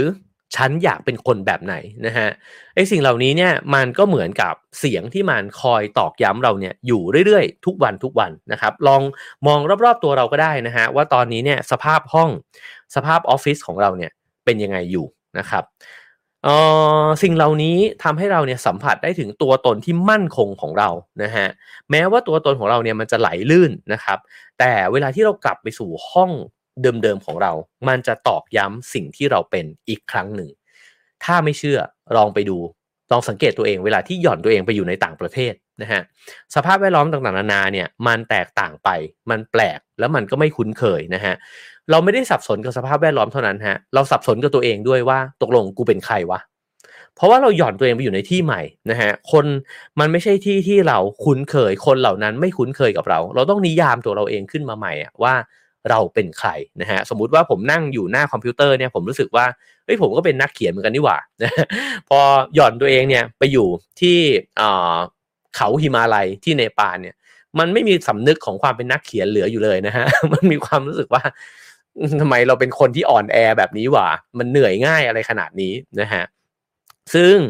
เขาก็บอกว่าสิ่งเหล่านี้แหละมันสำคัญนะฮะในการที่จะฟอร์มตัวเราขึ้นมามันสร้างความมั่นคงในจิตใจของเราเนี่ยขึ้นมานะครับแล้วก็เราก็ไม่ได้เป็นตัวเราเนี่ยแค่ในแบบที่เราคิดเท่านั้นแต่ตัวตนของเรามันซับซ้อนหลากหลายมากเราอาจจะเป็นศิษย์เก่าของโรงเรียนนี้ใช่ไหมฮะเราหันไปเห็นตราโรงเรียนนี้อยู่เห็นว่าเราจบมหาวิทยาลัยนี้มาตอนเรารับปริญญานะครับเห็นหนังสืออนุสรณ์ว่ามันมีเพื่อนเราเนี่ยอยู่เพียบเลยเรารู้สึกอบอุ่นใจนะครับเห็นภาพพ่อแม่ที่เคยถ่ายรูปกับเราต่างๆนานาเหล่านี้เนี่ยมันตอกย้ำเราครับว่าชีวิตมันมีความหมายนะเว้ยชีวิตเรามันโหรุ่มรวยมันเต็มไปด้วยแต่ถ้าห้องเรามันไม่มีสิ่งเหล่านี้เลยนะฮะเราอาจจะรู้สึกโล่งๆไม่รู้ว่าเราอยู่ไปทำไมเราทำงานหนักไปทำไมนะฮะตรงพวกนี้ก็เป็นเรื่องที่น่าสนใจเขาบอกว่ามีการทำวิจัยฮะว่าผู้หญิงชาวอเมริกันเชื้อสายเอเชียเนี่ยที่ติดภาพนะฮะของพ่อแม่เนี่ยที่แสดงออกว่าตัวฉันเนี่ยเป็นเชื้อสายเอเชียเนี่ยช่วยทำให้ตัวเธอเนี่ยทำคะแนนสอบวิชาคณิตศาสตร์เนี่ยได้ดีขึ้นนะอันนี้น่าสนใจมากเลยนะครับคราวนี้เขาก็บอกว่าเมื่อเราอยู่กับการควบคุมตัวเองจากสิ่งแวดล้อมเหล่านี้นะฮะเราก็เท่ากับเราพึ่งพาไอ้เจ้าข้างนอกเนี่ยให้มันมากระตุ้นข้างในนะครับเพราะฉะนั้นเราสามารถเนรมิตพื้นที่ทำงานของเราเนี่ยให้กลายเป็นพื้นที่ศักดิ์สิทธิ์ของเราเนี่ยขึ้นมาได้แล้วก็ องค์กรทุกวันนี้นะฮะอาจจะมองว่าความรกนะฮะความยุ่งเหยิงเนี่ยมันเป็นสิ่งที่ไม่พึงปรารถนาสักเท่าไหร่หรือกระทั่งในบ้านของเราเองเราอาจจะรู้สึกว่าของที่มันเต็มไปหมดเลยเนี่ยมันไม่สวยเท่าความมินิมอลนะฮะแต่อันที่จริงไอ้เจ้าของเหล่านี้เนี่ยแหละ ที่มันช่วยให้คนเนี่ยรู้สึกมีพลังมากขึ้นกับการทำงานกับการใช้ชีวิตนะครับคราวนี้อีกเรื่องหนึ่งนะฮะที่ผมคิดว่าน่าสนใจมากๆเลยเนี่ยก็คือการที่คุณซับหน้าเซอร์ยานนะครับตอนนั้นเนี่ยเธอเข้าไปฝึกงานในบริษัทแห่งหนึ่งเป็นบริษัทด้านเทคโนโลยีที่แคลิฟอร์เนียนะครับแล้วก็ตอนที่เธอเดินเข้าไปในออฟฟิศเนี่ยเธอรู้สึกว่าเธอเป็นคนแปลกหน้าครับเพราะออฟฟิศเนี่ยประดับไปด้วยฟิกเกอร์ตัวละครแอคชั่นนะฮะแล้วก็มีปืนเด็กเล่นเนี่ยนะฮะประดับอยู่มีกระป๋องน้ำอัดลมเบียร์อะไรทั้งหลายเนี่ยนะครับแล้วก็คนคลั่งเขารู้สึกว่าเหมือนเดินเข้าไปอยู่ในกลุ่มของเด็กที่คลั่งคอมพิวเตอร์แล้วตัวเธอเองเนี่ยเป็นผู้หญิงนะฮะรู้สึกว่าตัวเองเนี่ยไม่เป็นที่ต้อนรับโดยที่ผู้คนยังไม่ต้องทำอะไรเลยนะฮะเธอมีความรู้สึกว่าสถานที่แห่งนี้ไม่ต้อนรับเธอเคยไหมครับเดินไปในสถานที่แห่งใดแห่งหนึ่งแล้วเรารู้สึกว่าที่นี่ไม่ต้อนรับเราเลยไม่ใช่ที่ของเราผมว่าเกิดขึ้นได้สารพัดแบบฮะบางทีเป็นสถานที่ราชการที่มันใหญ่โตมากๆหรือว่ามันระเบียบมากๆนะฮะเรารู้สึกว่าสถานที่นี้ไม่ต้อนรับเราบางครั้งอาจจะเป็นร้านอาหารที่หรูมากๆนะฮะเดินเข้าไปรู้สึกทันทีเลยว่าไม่ใช่แน่ๆออกมาดีกว่า หรือบางครั้งเนี่ยอาจจะเป็นสถานที่ที่มันทันสมัยมากๆเลยนะครับเข้าไปรู้สึกดูโง่ทันทีสิ่งเหล่านี้เนี่ยมีอยู่จริงแล้วผมว่านี่คือวิธีการออกแบบนี่คือหลักของสถาปัตยกรรมนะฮะสถาปัตยกรรมเนี่ยมันส่งเสียงบอกกับเราว่าเป็นที่ของใครไม่ใช่ที่ของใครนะครับฉะนั้นในมุมของออฟฟิศนะฮะน่าคิดมากๆครับว่าออฟฟิศเนี่ยมันกีดกันคนแบบไหนอยู่หรือเปล่ามันทำให้คนแบบไหนรู้สึกว่านี่ไม่ใช่ที่ของฉันหรือเปล่านะฮะตัวเซอร์ยานซับหน้าเซอร์ยานเองเนี่ยเขาก็ไปศึกษานะครับแล้วก็เสนอออกมาบอกว่าไอ้เจ้าความรู้สึกของบุคคลเนี่ยที่เข้ากันได้ในสภาพแวดล้อมที่อยู่นะฮะประกอบกับความรู้สึกเข้ากันกับคนที่จินตนาการว่าคนที่อยู่ในสภาพแวดล้อมนั้นเนี่ยเป็นยังไงหมายความว่าเวลาที่เราเดินเข้าไปในออฟฟิศแห่งหนึ่งเนี่ยเราจินตนาการได้ด้วยครับว่าคนที่อยู่ในออฟฟิศนี้เนี่ยเป็นคนประมาณไหน ผมนี่จริงๆผมก็เดินทางไปหลายออฟฟิศนะฮะบางออฟฟิศเนี่ยเรารู้สึกทันทีเลยครับเปิดลิฟต์ออกมาเข้าไปเนี่ยโอ้โหคนที่นี่มันวัยรุ่นจังเลยวะนะฮะบางออฟฟิศก็รู้สึกเลยว่าโหคนที่นี่มันจริงจังเลยแล้วก็บางออฟฟิศเราก็รู้สึกเลยว่าคนที่นี่มันโคตรเท่เลยอะแล้วก็จะรู้สึกมันก็อยู่ที่ว่าเราเนี่ยรู้สึกกับตัวเองยังไงด้วยใช่ไหมฮะถ้าเรารู้สึกว่าเราไม่เท่เลยเนี่ยเดินเข้าไปก็จะเกรงๆนะครับฉะนั้นสำหรับคนที่เข้าไปทำงานในสถานที่เหล่านั้นอาจจะไม่ได้รู้สึกนะฮะว่าตัวเองเป็นส่วนหนึ่งของออฟฟิศนั้นออฟฟิศที่ตกแต่งแบบหนึ่งเนี่ยก็ต้อนรับคนแบบหนึ่งแล้วก็กีดกันคนแบบหนึ่งฉะนั้นเนี่ยเซอร์ยานเขาก็เลยเสนอครับว่ามันไม่ใช่การที่พยายามนะฮะที่จะทำให้ออฟฟิศนั้นเนี่ยมันกำจัดคาแรคเตอร์อะไรบางอย่างออกไปเพราะจริงๆออฟฟิศมันก็ต้องมีภาพลักษณ์มีคาแรคเตอร์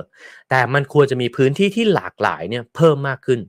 ให้พนักงานแต่ละคนเนี่ยสามารถที่จะไปใช้งานพื้นที่นะฮะแล้วก็รู้สึกว่าที่ตรงนั้นเนี่ยมันเป็นของเขาด้วยเช่นกันถ้าออฟฟิศแมนมากๆก็ควรจะมีความกุ๊กกิ๊กนะฮะที่มันเป็นผู้หญิงเนี่ยอยู่บ้างนะครับอะไรแบบนั้นนะฮะตรงนี้เนี่ยก็เมื่อเช้าผมเขียนเป็นสเตตัสหนึ่งนะฮะผมรู้สึกว่ามันชวนคิดต่อไปอีกว่าแล้วเมืองล่ะเมืองเนี่ยเวลาที่มันพัฒนาไปเรื่อยๆนะครับแล้วมันก็ทันสมัยมากขึ้นเรื่อยๆมันอาจจะกิ๊บเก๋เท่ขึ้นเรื่อยๆนะฮะมีห้างเท่ๆเกิดขึ้นเรียงรายแต่ไปหมดออฟฟิศบิลดิ้งนี่โอ้โหหน้าตาแบบเท่ไปหมดเลยเนี่ยคนที่เขาไม่ได้อยู่ในความทันสมัยอะครับสมมุติว่าเราเมืองเนี่ยมีคนจนคนรวยนะฮะคนจนที่อยู่ในเมืองแบบนี้จะมีความรู้สึกแปลกแยกกับเมืองนี้ไหมแล้วเมืองเนี่ยมีทิศทางพัฒนาไปในทิศทางเดียวหรือเปล่านะครับสถานที่สาธารณะทั้งหลายเนี่ยคนที่ไม่มีเงินสามารถเข้าถึงได้ง่ายไหมนะครับมีความหลากหลายมากเพียงพอแค่ไหนในเมืองหรือจริงๆเมืองนี้เนี่ยมันมีไว้ให้คนที่มีตังค์เท่านั้นนะฮะที่จะใช้สอยมันได้อย่างรู้สึกว่าโอ้มันเพลิดเพลินเหลือเกินนะครับตรงนี้ก็อาจจะเป็นเรื่องของผังเมืองเป็นเรื่องของบทบาทของทางภาครัฐต่างๆนานาเนี่ยด้วยนะฮะซึ่งพออ่านมาถึงตรงนี้เนี่ยเราจะเห็นนะครับว่ามันสามารถมีสถานที่ที่ทำให้เรารู้สึกตัวเล็กลงได้มีสถานที่ที่ทำให้เรารู้สึกว่าเป็นคนแปลกหน้ามีสถานที่ที่ทำให้เรารู้สึกว่าฉันไม่มีพลังเลยในการที่จะใช้ชีวิตเนี่ยอยู่ในสถานที่แห่งนั้นโดยไม่รู้ตัวนะครับแต่สิ่งเหล่านี้เกิดขึ้นจริงแล้วมันก็เกิดขึ้นเนี่ยในแง่จิตวิทยานะฮะฉะนั้นเนี่ยสมองของคนเรานะฮะมันกระทำสิ่งเหล่านี้อยู่ตลอดเวลาเขาก็บอกว่าสถาปนิกเองจึงน่าสนใจมากฮะที่จะไปศึกษาเพิ่มเติมเกี่ยวกับเรื่องของประสาทวิทยาว่าสมองเนี่ยมันได้รับการตอบสนองนะฮะหรือว่ามันตอบสนองต่อสภาพแวดล้อมเนี่ยในลักษณะไหนมันจะทำให้เราไม่ได้คิดออกแบบเนี่ยในแง่ของความสวยงามหรือเทรนด์ที่มันเกิดขึ้นในแง่ของดีไซน์เท่านั้นแต่มันชวนเราคิดต่อไปเหมือนที่หลุยส์ไอคาร์เนี่ยออกแบบสถาบันวิจัยแห่งนั้นนะฮะว่าแล้วออกแบบตึกยังไงอ่ะให้คนฉลาดขึ้นได้อ่ะโอ้โหอันนี้มันเลยนะฮะเพราะว่าถ้าเราเริ่มที่จะคิดแบบนี้เนี่ยเราต้องตั้งคำถามกับอะไรอีกเยอะเลยฮะว่าห้องเรียนที่เราเรียนอยู่มันทำให้เราฉลาดขึ้นไหมหรือมันทำให้เราทึบขึ้น ทึบลงไปเรื่อยๆคิดได้คับแคบลงไปเรื่อยๆนะฮะแล้วที่ทำงานเนี่ยมันทำให้เราสร้างสรรค์ขึ้นไหมหรือทำให้เราใช้ศักยภาพของสมองของเราเนี่ยลดน้อยลงเมืองที่เราอยู่อาศัยอยู่นะฮะมันเอื้อต่อการที่ทำให้คนในเมืองเนี่ยรู้สึกว่าตัวเองเป็นส่วนหนึ่งแล้วก็สามารถมีส่วนร่วมเนี่ยในการคิดนะฮะแล้วก็พัฒนาตัวเองพัฒนาบ้านเมืองไปด้วยกันเนี่ยมากน้อยแค่ไหนหรือมันกีดกั้นเราแล้วก็ทำให้เราเนี่ยคิดถึงตัวเองเยอะนะครับแล้วก็ไอตัวสมองเองเนี่ยก็คับแคบลงด้วยนะครับผมว่าคิดได้ในหลายๆมิติมากๆแล้วสุดท้ายลองย้อนกลับมาตรวจสอบนะฮะว่าห้องของเราบ้านของเราที่เราอยู่อาศัยเนี่ย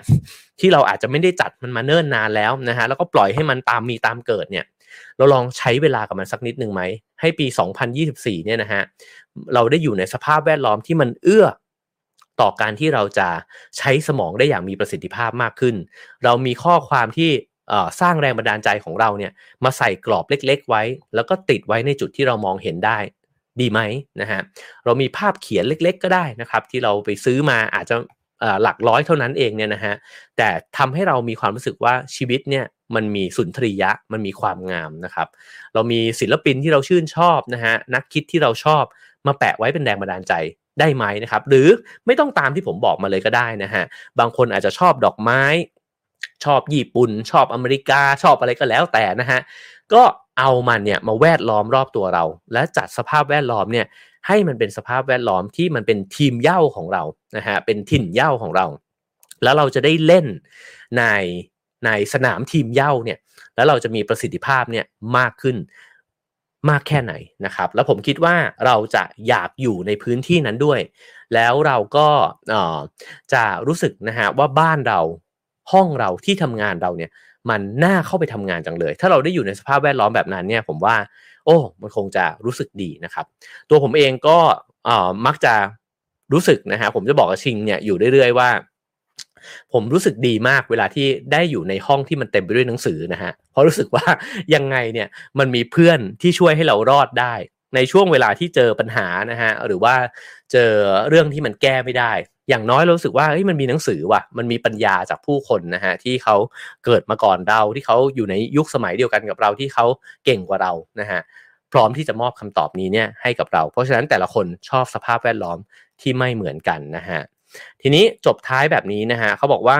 ไอ้เจ้าความหมายหลากหลายเหล่านี้เนี่ยขาดหายไปนะครับเพราะว่าเรากำลังอยู่ในโลกที่อาจจะจืดชืดมากๆนั่นก็คือเมืองที่มันเต็มไปด้วยตึกระฟ้านะฮะมากมายแต่มันไม่ได้มีความหมายอะไรกับเราเลยนะครับเราอยู่ในคอกทำงานที่มันแห้งแล้งนะครับอยู่ในห้องเรียนที่อุดอู้นะฮะลองถามตัวเองว่าสภาพแวดล้อมที่เราอยู่มันก่อให้เกิดอารมณ์แบบใดขึ้นบ้างเราถูกปล่อยให้ล่องลอยอยู่ในพื้นที่ที่แปลกแยกและไร้จุดหมายนะฮะมันส่งผลอะไรมันส่งผลให้เราเนี่ยคิดต่อชีวิตตัวเองยังไงนะฮะเราคิดว่าชีวิตเนี่ยมีจุดมุ่งหมายอะไรหรือเปล่ามีความหมายอะไรอยู่บ้างนะครับแล้วเราแสดงออกมาเป็นพฤติกรรมแบบไหนแล้วเรารู้สึกครับว่าเราเป็นใครนะฮะไอ้สภาพแวดล้อมแบบนี้มันทำให้เรารู้สึกกับตัวเองว่าเราเป็นใครสมมุติลองคิดถึงว่าแต่ก่อนคนเดินไปในเมืองนะฮะเห็นโบสถ์ขนาดใหญ่วิหารขนาดใหญ่เลยเนี่ยอาจจะคอนเน็กตัวเองเนี่ยเข้ากับศาสนาเข้ากับพระผู้เป็นเจ้านะฮะในไทยเองไปวัดนะฮะก็อาจจะเป็นสถานที่สัปปายะมีความสงบนะฮะสามารถที่จะเข้าไปผ่อนพักได้แล้วก็เวลามองไปรอบๆเนี่ยเราเห็นบ้านนะฮะในสเกลที่มันเป็นสเกลมนุษย์นะครับเราก็อาจจะรู้สึกว่าเราก็อยู่ร่วมกันเป็นชุมชนความหมายของเรามันก็ยึดโยงกับเพื่อนบ้านแบบนั้นนะฮะฉะนั้นสภาพแวดล้อมมันมีผลต่อทัศนคติที่มีต่อตัวเองต่อโลกใบนี้แล้วก็ต่อชีวิตนะฮะลองทบทวนกันดูนะครับว่าแล้วโลกแวดล้อมเราในทุกๆสเกลเลยตั้งแต่บ้านชุมชนแล้วก็เมืองแล้วก็โลกใบนี้นะฮะมันส่งผลให้เราคิดกับตัวเองยังไงบ้างในทุกวันนี้นะครับโอเคครับจากทั้งหมดนั้นจากหนังสือเล่มนี้นะฮะ The Extended Mind นะครับคิดนอกสมองโดยแอนนี่เมอร์ฟี่พอลนะครับแล้วก็ผู้แปลคือคุณจีรัชตาเอี่ยมรัศมีนะฮะสำนักพิมพ์ How to โดยอมรินทร์นะครับผมก็ไปซื้อหามาอ่านกันเป็นหนังสือที่ผมรู้สึกว่าอ่านแล้วเปิดหูเปิดตามากๆอีกหนึ่งเล่มนะฮะก็อ่านแล้วก็ชอบมากนะครับมีผู้เขียนคำนิยมหลายคนเลยทีเดียวนะฮะในปกหลังลองไปพลิกดูได้นะครับโอเคครับผมก็ให้คะแนนความพึงพอใจเข้ามาได้นะฮะคุณด็อกจิกนะฮะบอกว่าตั้งแต่ที่ได้ฟังคุณนิ้วกลมรู้สึกว่าทุกอย่างมันเชื่อมโยงกันจริงๆทำไมที่ถูกสอนกับแวดล้อมทั้งชีวิตเขาถึงแยกมันออกจากกันนะฮะจริงนะครับผมก็รู้สึกว่ายิ่งเราอ่านหนังสือมากขึ้นเรื่อยๆเราก็ยิ่งเห็นว่าหนังสือแต่ละเล่มเนี่ยมันไม่แยกขาดจากกันเลยความรู้แต่ละศาสตร์นะฮะมันไม่แยกขาดจากกันเลยนะฮะฟัง Have a nice day ไปเรื่อยๆจะรู้สึกว่าเรื่องนี้มันไปเกี่ยวกับเรื่องนั้นได้ยังไงนะฮะจริงๆเรื่องที่เล่ามาในวันนี้นี่เกี่ยวข้องกับ Have a nice day หลายๆ EP เลยนะฮะโอเคครับก็คุณวิชัยบอกว่าได้ความคิดแตกฉานมากขึ้นนะฮะคุณจูเบอร์ตาสนะฮะบอกว่าเอารูปพี่เอ๋ติดทั่วห้องเลยได้ไหมครับ ครับระวังนอนไม่หลับนะฮะคุณดวงตานะครับฟังแล้วได้อาหารสมองมากเลยนะครับคุณ PJ บอกว่าเปิด perspective ให้โล่งๆเข้าไว้นะครับขอบคุณทุกคนนะฮะที่ทักทายเข้ามาแล้วก็ขอบคุณทุกคอมเมนต์ที่สนทนากันเข้ามาด้วยนะฮะแล้วก็ขอขอบคุณสปอนเซอร์ของเราด้วยนะฮะขอบคุณเท่าแก่น้อยนะครับใช้ชีวิตให้มีรสชาติถ้าสาหร่ายต้องเท่าแก่น้อยนะครับ เมื่อคืนก็เพิ่งกินเท่าแก่น้อยไปเลยนะฮะแล้วก็สามารถสนับสนุนรายการของเรานะฮะได้ตามเบอร์บัญชีแล้วก็ QR code ที่ปรากฏอยู่บนหน้าจอนะครับชอบก็ฝากแชร์ฝากไลค์ฝากกด subscribe ช่องกันไว้ด้วยนะครับผมโอเคครับขอบคุณทุกคะแนนเลยนะฮะที่ให้กันเข้ามานะฮะคุณแท็บนะฮะบอกว่าได้แง่คิดได้คิดตามเลยนะครับ บอกว่าติดรายการนี้มากนะฮะขอบคุณมากครับคุณอ้อบอกว่าชอบจังโอเคครับพี่อำนวยนะฮะบอกว่าน้องเหมียวคือความงามของห้องนอนนอกนั้นรกนะฮะเดี๋ยวปีหน้าเรามาจัดห้องใหม่กันครับพี่เดี๋ยวผมกำลังจะจัดบ้านใหม่ช่วงธันวาคมนี้นะครับผมก็จะจัดสภาพแวดล้อมให้มันเป็นอย่างที่หนังสือบอกผมฟังแล้วรู้สึกว่าได้แรงบันดาลใจมากเลย